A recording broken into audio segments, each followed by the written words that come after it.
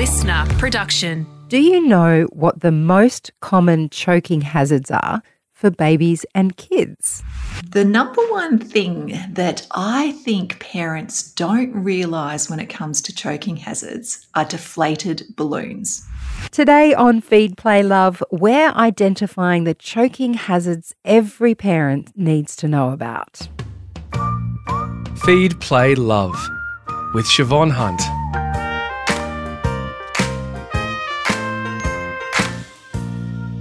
There comes a time in every baby's life when they start exploring the world with their mouth.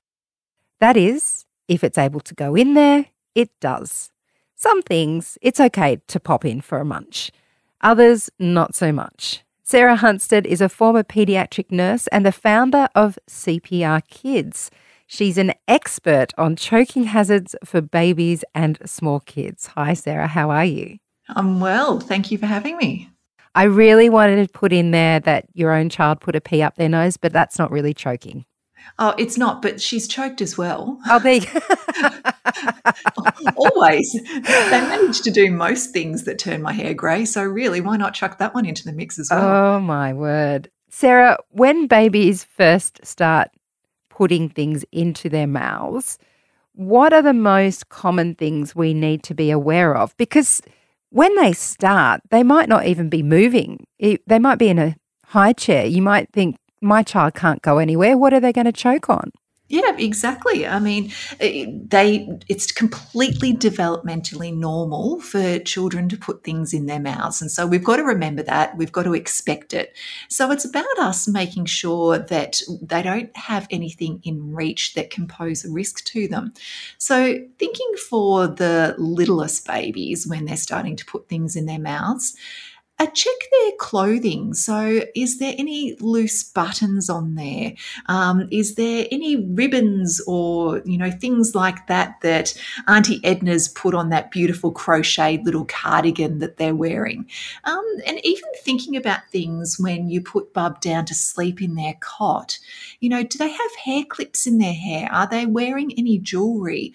Those sorts of things we need to make sure that they don't have those on them, because if they, while you're thinking they're having a nice little nap and they reach up and pull that lovely hair clip out of their hair, that is absolutely a choking hazard.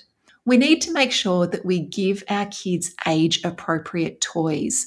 So making sure that the toy doesn't have small parts on them, and remembering that we do have Australian standards when it comes to toys for children, and they should have an age range on the toy when you purchase it. So make sure it's appropriate for them. What about when you're starting solids? Because that's a big moment for many parents, thinking that their child is going to choke on every solid bit of food you give them. Yep, absolutely. It can be a fear for a lot of people, but luckily there are some really fantastic resources out there about introducing solids to your kids, which is a good thing. But there are some things that we do need to avoid. So thinking about whole nuts, hard raw vegetables, popcorn, corn chips. So those sorts of things that are really quite firm. When it comes to foods, making sure that we cut them into appropriate shapes. Like your grapes, for example, we need to cut into quarters. Sausages, don't cut them into circles, cut them into sticks instead. And for those harder foods such as apples, I'm thinking of things like cutting them into tiny little matchsticks or even grating them, of course, depending on your child's age and their developmental ability. What about when they crawl? This remains in my mind to be one of the more stressful parts of parenting when they're finally able to move away from you. What do we have to keep in mind then? Oh, your house is free range. Like, honestly, anything that is within reach is something that is going to get shoved in their mouths. You can almost guarantee it. So where, you can get down on your hands and knees, crawl around, see what they've got access to, making sure that you're picking up anything that's been dropped, such as, you pull your purse out of your handbag, might drop a couple of coins, make sure that they're picked up. make sure that your kids who are older as well pick up their toys after them.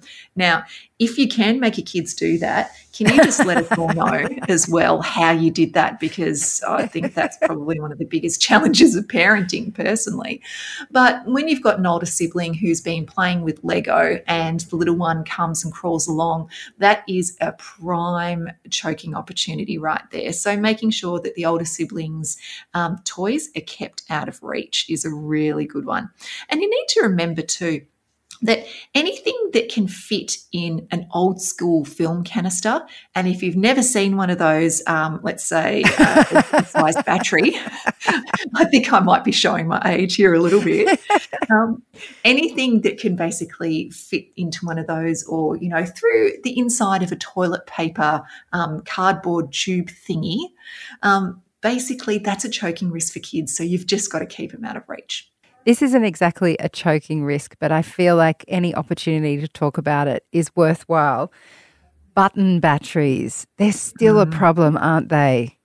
Absolutely they are. And they are a choking risk too, because they are the perfect size to fit in a child's airway. Now, button batteries or lithium ion batteries, they cause not only a choking hazard, but they can cause terrible, terrible burns and potentially fatal organ damage if a child swallows one. So a button battery, if swallowed, what happens is if it lodges in the esophagus or if it's in the stomach, what happens is a reaction happens, and that causes terrible burns and can actually end up causing life-threatening organ damage. So if you suspect that your child has swallowed or is choking on a button battery, first of all, if they are choking, if they're in respiratory distress, please call an ambulance 000 immediately. If they've swallowed the battery and they're not in respiratory distress, they're not choking, then call Poisons Information on 13 11 26. Tell them that you suspect or that your child has swallowed a button battery and follow their instructions. They understand that it is a medical emergency and they will tell you exactly what you need to do. God, I hate button batteries. Try and steer clear of them if you can. Let's talk about older kids.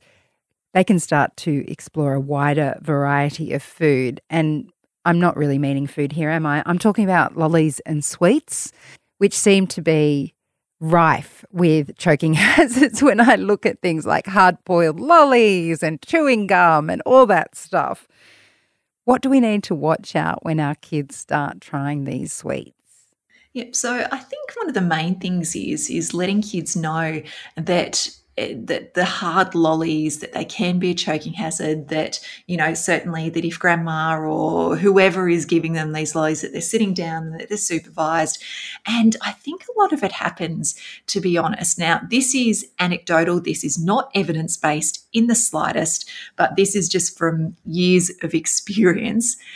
Kids tend to sneak stuff and try and shovel it away, and that can often be when they choke because they're trying to hide it. They're running away. So when, they're stealing the boiled lollies, the barley sugars out of your handbag or, those sorts of things, that they are trying to hide it. And that's when they choke, and, because they might be running or they're just hiding it from you. And so letting them know that it is a choking risk and trying to empower them with a bit of that knowledge as well, I think is an important thing.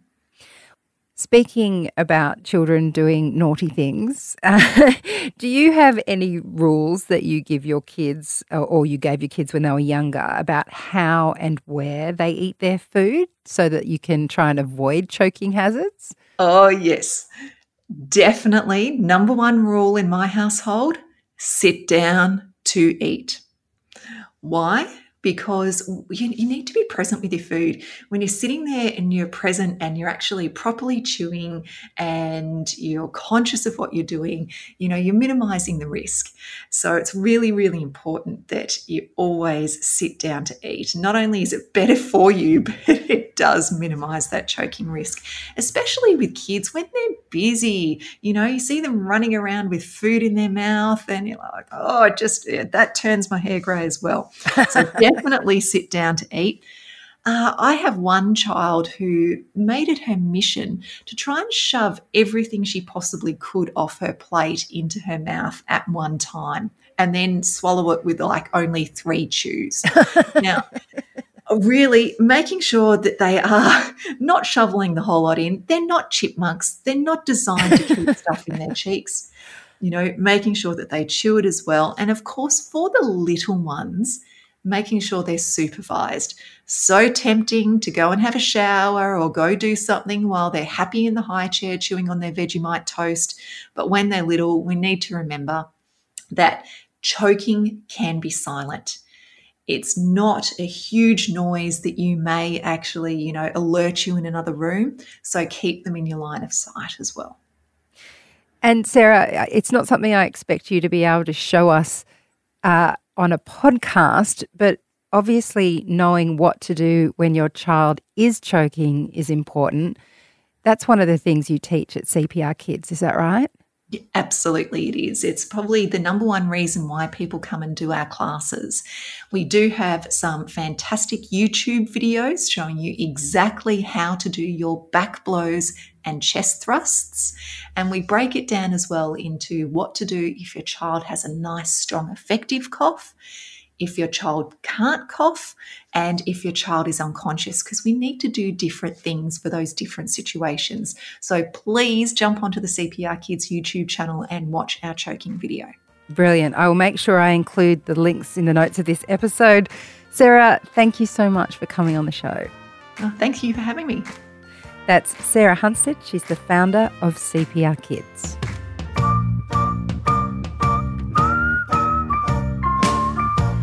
I hope you enjoyed this episode of Feed, Play, Love, a listener original podcast.